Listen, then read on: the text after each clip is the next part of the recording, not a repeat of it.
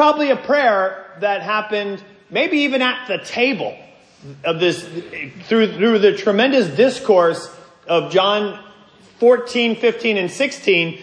All of that discourse ends, and then Jesus goes into this really epic prayer, first for the disciples, but also knowing that in just a moment, they're going out to the Garden of Gethsemane. They're going to the Mount of Olives. Across the Kidron Valley will be the way that John 18 describes it, just verses from what we read today. And there will be led by Judas the betrayer, a band of those who will arrest Jesus and ultimately unravel all of the events of the next few hours, where he ends up for us hanging from a tree, bleeding out so that we can be made new. And praise God for all of that. But in the midst of all of that, all of his guys right here are going to run away and abandon him. And yet the beauty of this prayer, as we'll see here, is that Jesus prays, as we saw last week, not only for the 12, but now, interestingly, he now prays for all those that will be impacted by the testimony of the 12. And despite his followers being few and the cross looming large, his confidence was unshaken as he prayed for all the multitudes, for all of us who had come to believe in his name. And this prayer, this section of the prayer that we now read, should be especially precious to us. Amen. Why? Because this is your Jesus praying right for you. Amen. And boy, for us, praise God, the Holy Spirit captured this for us to hear these words that Jesus wants. And despite the betrayal, despite the abandonment that's going to come at his dearest hour of need, wow. He looks to these same disciples all around him with complete confidence to spread his name throughout all creation. And he knows, and he's been telling them, that the world will hate them because of him. That the world is not predisposed to Jesus. Jesus is antithetical, countercultural, counterintuitive to all the world around him, and continues to be. And he prays in this prayer that something that we'll do will help to lift the veil that blinds the world. Because the ultimate plan of God is that the fall will not stand. That's Jesus' determination. The fall will not stand. He comes in order to reverse the curse, to reverse all that occurred when we, in our human frailty and fleshliness and indulgence, decided to absolutely reject all that is godly and want to go our own way. And through the fall and through the eons that progressed from the fall, God was always bringing about his plan. And his plan is about to reach its zenith of hour of fulfillment in Jesus. But just before he does so, he gives us a little bit of a clue that his plan is going to have its spread through these guys and even through us. So let's go ahead and read in John 17. Verse 20. My prayer is not for them alone. So everything that was said in verses 1 through 19 applies also to us, by the way. And even as you have opportunity to go back and reflect, meditate on all of this, go back and recognize that, wow, all of this is for me too. My prayer is not for them alone. I pray also that those who believe in me through their message, that all of them may be one, Father, just as you are in me and I am in you. May they also be in us, that the world may believe that you have sent me. I have given them the glory you gave me, that they may be one as we are one. I and them, you and me, so that the world may be brought to complete unity. So that they may be brought to complete unity. Then the world will know that you sent me and have loved them even as you have loved me. Father, I want those you have given me to be with me where I am and to see my glory, the glory you have given me because you loved me before the creation of the world. Righteous Father, though the world does not know you, I know you, and they know that you have sent me. I have made you known to them and will continue to make you known in order that the love you have for me may be in them and that I myself may be in them.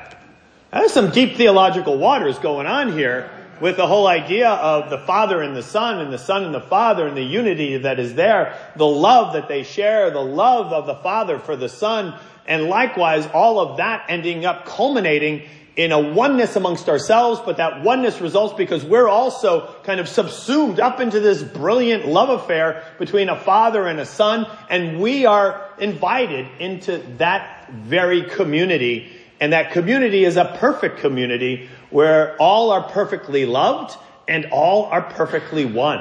And we're going to look at those two main concepts, or the two main things that Jesus talks about here, of what it looks like to be perfectly one and to be perfectly loved. Now, on this idea of being perfectly one, that at that time is a high bar, but in today's world, wow, it's an even more astoundingly high bar. Because really, for the most part, as people have voted with their time and attention and activities, people just want to be by themselves. I got my I this and I that, and I'm one of the worst offenders in that for sure. But all of that, sure, it allows us to have a privatized version of life, but to what end? As a matter of fact, one of the big actual articles that they have up there is entitled "The Epidemic of Loneliness." Not of diabetes, not of cancer, not of Alzheimer's, the epidemic of loneliness. And on there is some astounding stats that 46% of all adults always or sometimes feel lonely. 47% feel left out. 54% believe that no one knows them well. And you think, wow, well, maybe that's not bad. It's still less than half. When these same surveys were taken, when I was just coming into adulthood, the numbers were half of this. This is an epidemic that is spreading, and where half almost of the population is in this place. And moreover, researchers at UCLA discovered that social isolation triggers cellular changes. By cellular changes, I don't mean that you switch from Verizon to AT&T. That biological cellular changes are affected that have shown, even through this phenomenon, that has resulted in chronic inflammation, heart disease, stroke, metastatic cancer, Alzheimer's, diabetes. And at the same time, another study, as the UCLA one was being conducted, that showed that a study following 3.4 million people, that's no small sample. 3.4 million people were followed for 7 years. And they found that those that were identified as lonely people had a 26% higher risk of dying. Wow. That rose to about a third, 32%, if that person also happened to live alone.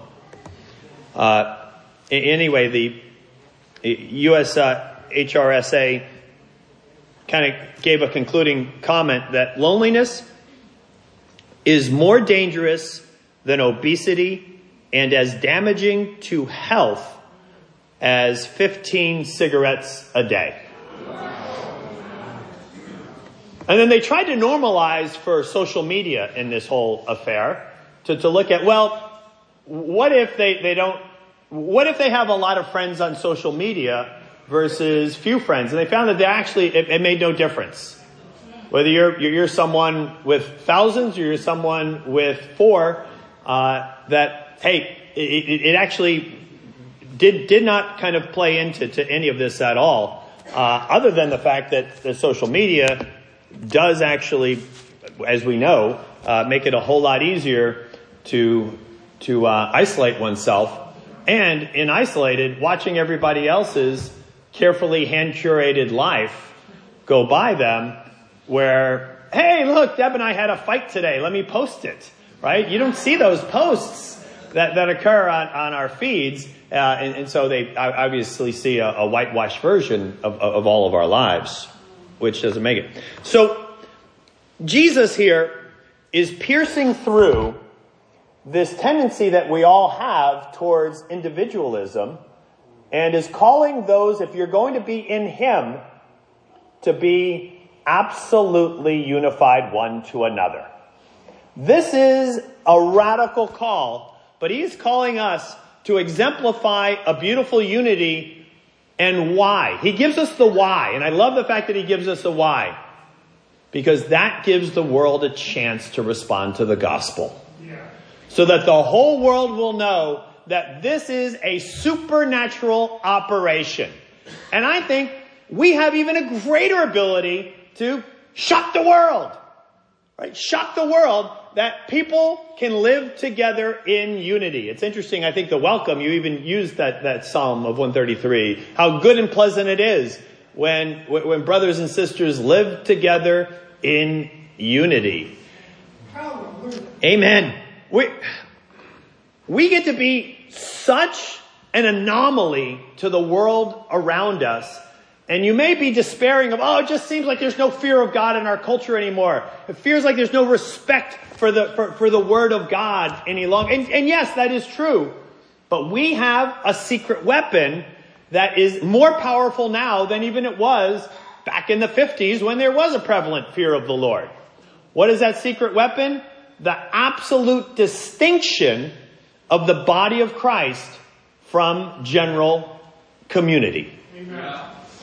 That what is brought together by the ransom of Jesus, that He ransomed us from an empty way of life and brought us together in Him, what He has done is a secret weapon that can be deployed to help the world no longer be so blinded. 2 Corinthians 4, I believe, says that the world is so veiled that they cannot see the light of the gospel of the glory of Christ.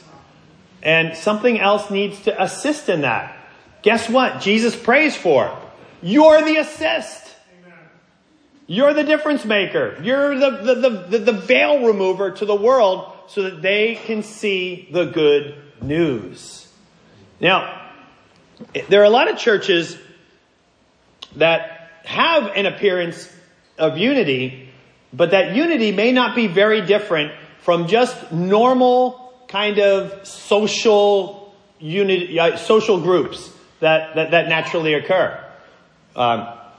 It's very easy, by the way, to kind of target a demographic or an interest that allows you to feel comfortable when you walk into a church.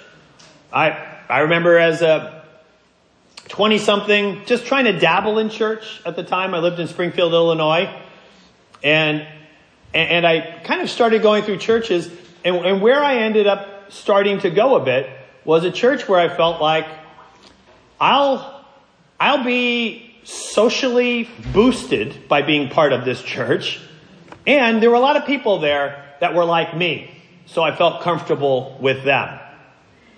If you walk into our fellowship, wow, how different that is. I mean, it's like somebody took the deck of cards of demographics and shuffled them, and you're what resulted. But praise God that that's the case, because that means that it's not just a unity based on something else that could be attributed to some sort of a social factor. Yeah. You are an anomaly. You're an enigma. You don't make sense. And the only way that you can make sense is you got something that is transcendent And that something is the love of God. It is the work of Jesus. It is the Holy Spirit slapping you upside the head and helping you to have a completely different worldview, by which your worldview then aligns with a whole bunch of other people's worldview. This is Martin Luther King Jr.'s kind of celebration of his birthday, which is January 15th, but we celebrate it this weekend. And of course, his great lament always was, the most segregated hour in America is Sunday morning at 11 o'clock. And that is so sadly the case. So many of the Barna surveys of Christians' attitudes, values, and lifestyles bear that out one after another. So much so that general Christianity has fallen into amazing disrepute with the general public, because even atheists were scoring higher on diversity than Christians.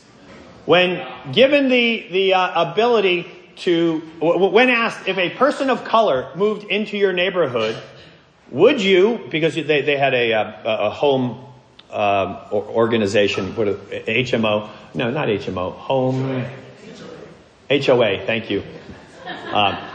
What does that stand for? Homeowners Association, thank you. We don't have one. We live in something that looks like a trailer park, and it does not have an HOA. You can do anything you want in your front or backyard in our neighborhood, that's for sure. Anyway, but if there were an HOA, if a person of color moved or was planning to move into your neighborhood, would you try to do something to block it? And guess what? All of the most likely to take action in that list were Christian groups. Well ahead of Jewish and well ahead of atheist, well ahead of all of the other groups. Number one, I'm not trying to slam anybody, but number one on that were Southern Baptists. Number two were those that were self-identified as evangelical Christians. Christianity is no longer shocking the world in a good way. It's shocking the world not because some televangelist is having a scandal in front of many cameras. It's because there are so many surveys that are going on talking about the general membership of churches to bring that about. Now, praise the Lord that I wandered into a fellowship that deeply disturbed me. I walked into this fellowship in another city almost 30 years ago. And when I walked in, I thought, I have a high opinion of myself in the flesh. And, I thought I was all that. I thought I was an enlightened Northeasterner, and I'm in Dallas. And certainly I'm more enlightened than these hayseeds down here. And, right? And I walk into this fellowship in Dallas, and all the colors of the rainbow are all around me. And I remember standing next to and sitting next to someone that was Hispanic and someone else that was African American. There was also Native American. I got to be careful with all these new phrases I got to use, but anyway. But all of these people are all around me.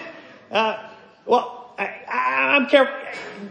We don't have to be so careful, by the way, because we completely trust and love one another. That's a side point. But nonetheless, and I remember thinking, and this shocked me, is that I am uncomfortable right now. But they're all comfortable. And they're Texans. And I'm from the greatest state in the nation. New Jersey, right? Texas has got nothing on New Jersey in terms of enlightenment. But nonetheless, here I am, and I'm the one that is like, oh my goodness, I can't wait to get out of here. Everybody is so different from me. And you know what? That was a phenomenon that I couldn't write off.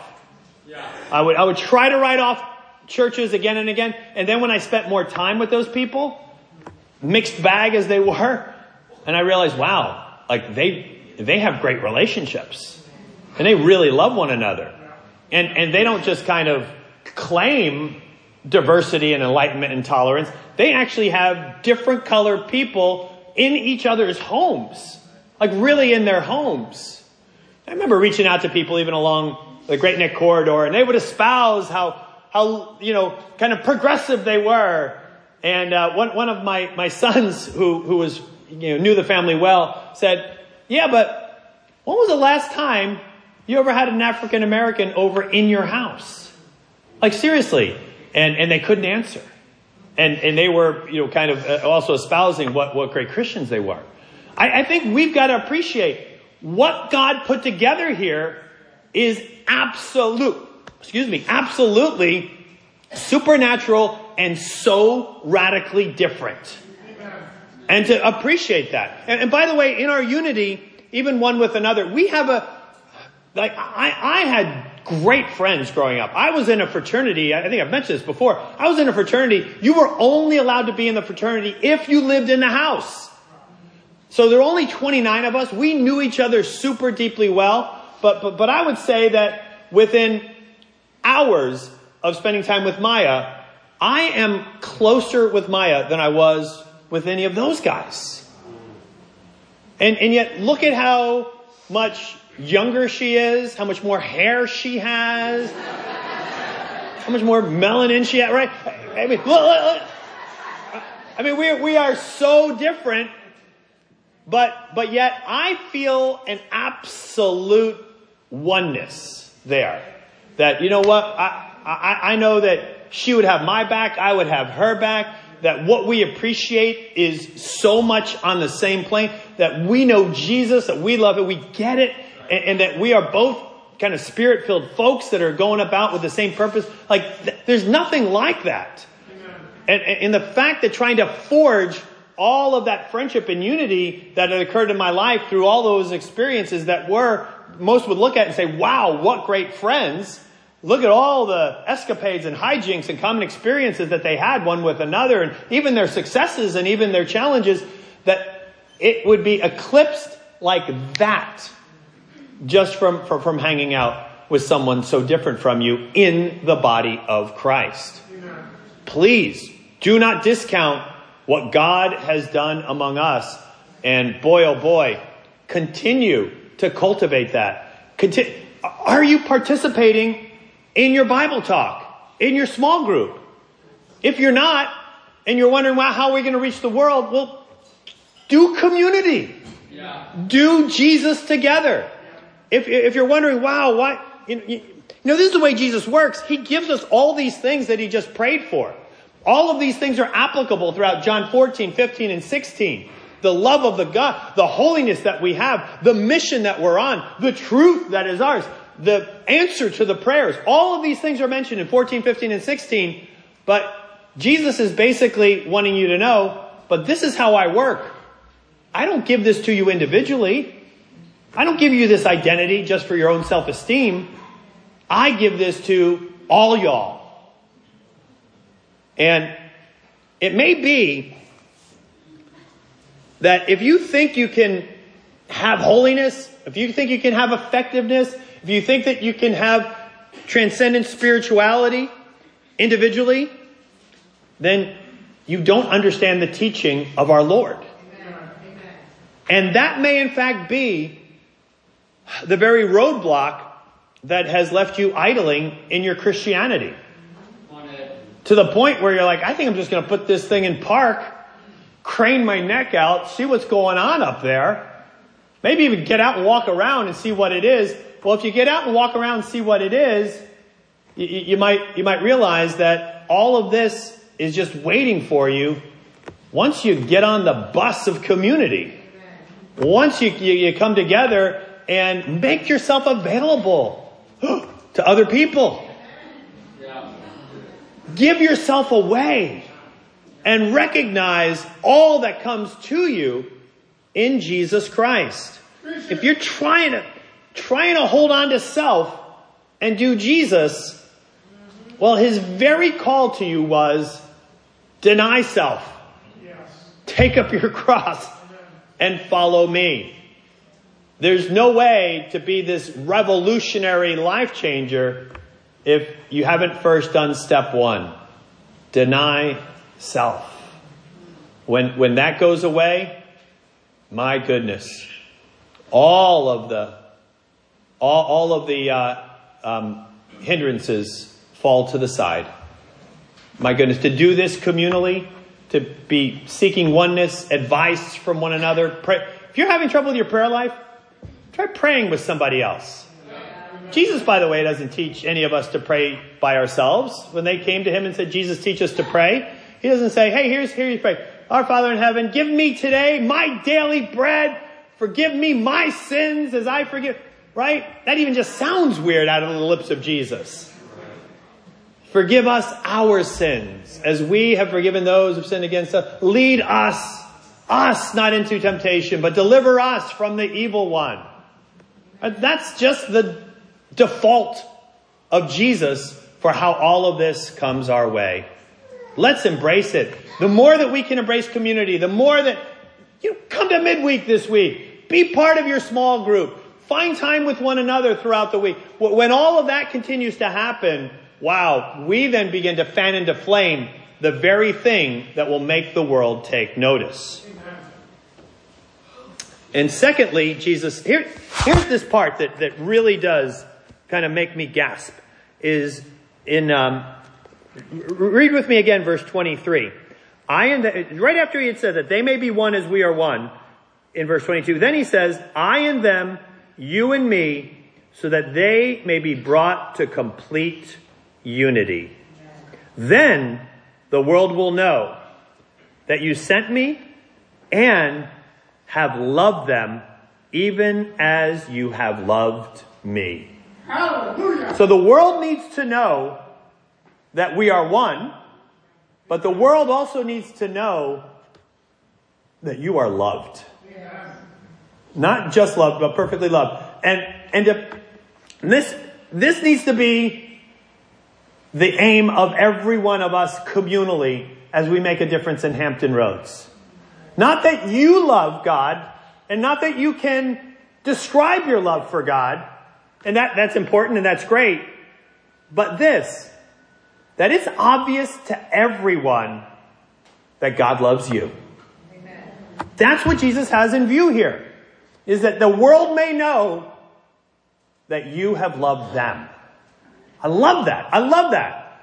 That Jesus is really, I think, envisioning all of us as he looks down the pipe of the timeline of life, and he thinks, wow, as they gush about how they're loved by God, that's going to open up the eyes of the world.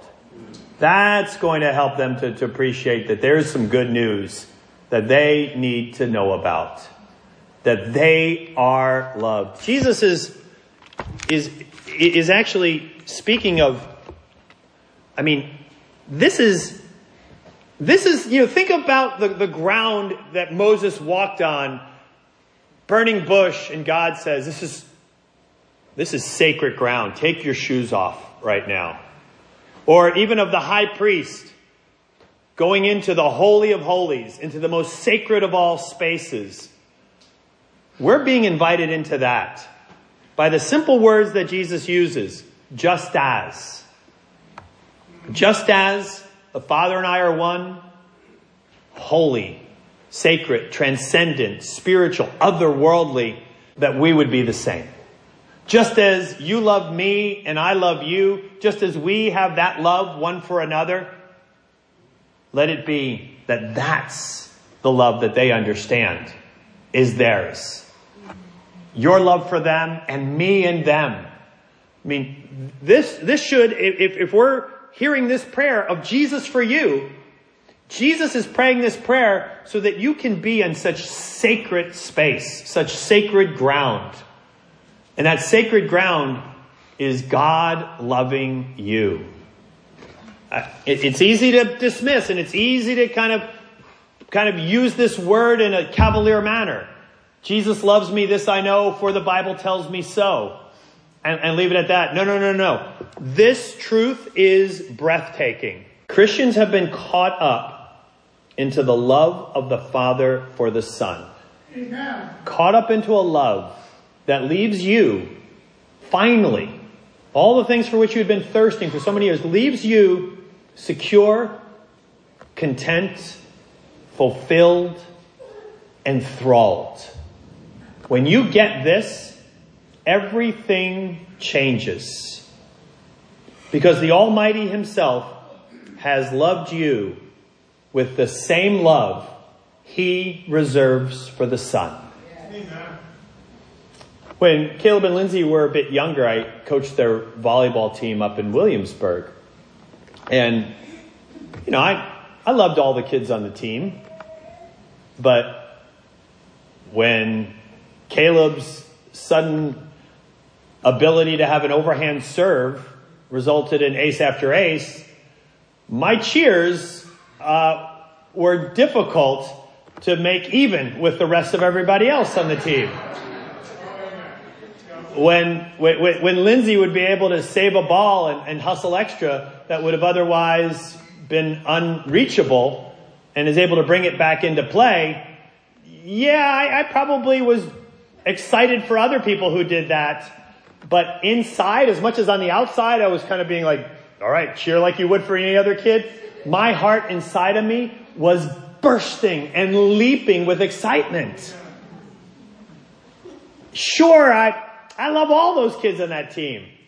But man, do I love Caleb and Lindsay.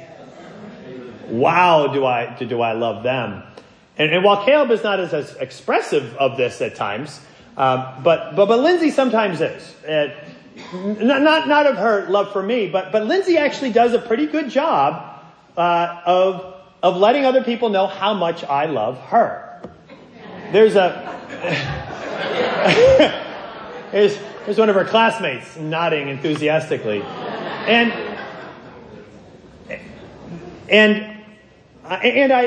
of course I do. I mean, yes, it's so easy, right? It's just my goodness, falling off a rock to love Caleb, to love Lindsay, Chase, Zach. And it's so easy, but when Lindsay does a good job of just gushing on and on about how much I love her and serve her and think she's just the most astounding person. She goes on about all of this. It actually makes that relationship really attractive to the world. And when her friends come over, I see right away that they're kind of giving me the benefit of the doubt. And they actually think pretty highly of me, even though I've not had interactions with them. Like, oh, so this is the dad. Like, what am I supposed to do? Okay, let me love in front of you right now. No, but I do notice that when her friends come over. But again, I know I'm using like a self-serving illustration right now, but appreciate this. When we make God's love for us known in the same way, when we gush about that makes the gospel attractive. When was the last time either of these things occurred? That you purposefully set out to study God's word to the point of gushing of his love for you. Or secondly, having begun to gush, that you gushed all over somebody else. Somebody else that needed to know that love. One of our themes this year, our theme this year is this: grateful and generous. Grateful and generous. You'll see this plenty of times. And why? Because it's kind of everything that God does to love us funnels into grateful. If you're able to read that, there's so many things that it speaks of here. James talked about a lot of these on Tuesday night, by the way. But he's rescued us from the dominion of darkness. He's given us grace upon grace already given. That we are redeemed from an empty way of life. That we have been seated in the heavenly realms. We've been ransomed by the blood of his Son. Because of his great love with which he loved us, he made us alive even while we were dead in sin. We have Christ in you. It is the very hope of glory. He has canceled the charge of all legal indebtedness against us, wiping it away and nailing it to the cross. We were marked and sealed with the promised Holy Spirit, which is a guarantee for the love that God has for you. We could go on and on with all of these things, but God makes it clear, super clear, how much he loves us. Why? Because we are compelled by his love because we are convinced of Jesus' death. 2 Corinthians 5:14 tells us that very thing. Here's my encouragement to you. Take some time to study this out with others. This is given to you, not individually, by the way. He loves all y'all. And even that sounds a little too much Texas-like. Let me get kind of more in the way that those from the greatest state in the nation would say it. He loves yous guys. Together. Get together. Get together. Riff on this. Be excited. As you find something in your own study, share it with some other people. Let this be the mark of what takes us all the way through 2020. That we are constantly being astounded by God's love for us. I can't wait to share with one another. Hey, who are some people that you know that are out there that need to know this as well? Who can you gush this over with? And by the way, when you are so gushing with this gratitude, the result is generosity. And that's unmistakable to a world. When you give yourself away, living generously, boldly, taking up your cross, living for others, not putting up these boundaries, not kind of surrounding yourself with yourself, but get on back to squares. I don't know what that's from. But anyway, it's a song, right? But that is your life. This is the arc of your Christianity, constantly being astounded by God's love for you, knowing that you've been invited into the unique love of God Almighty for the Son, the very love that is yours. Jesus in you in that entire process. That's who we are. We've got to make a difference. And we've got to make a bigger difference. We've got to love. But people need to see it. How are they going to see this love? Well, you got to invite them into your life. Is there anybody that you know that you could invite to the marriage retreat if you're married? That changed my life.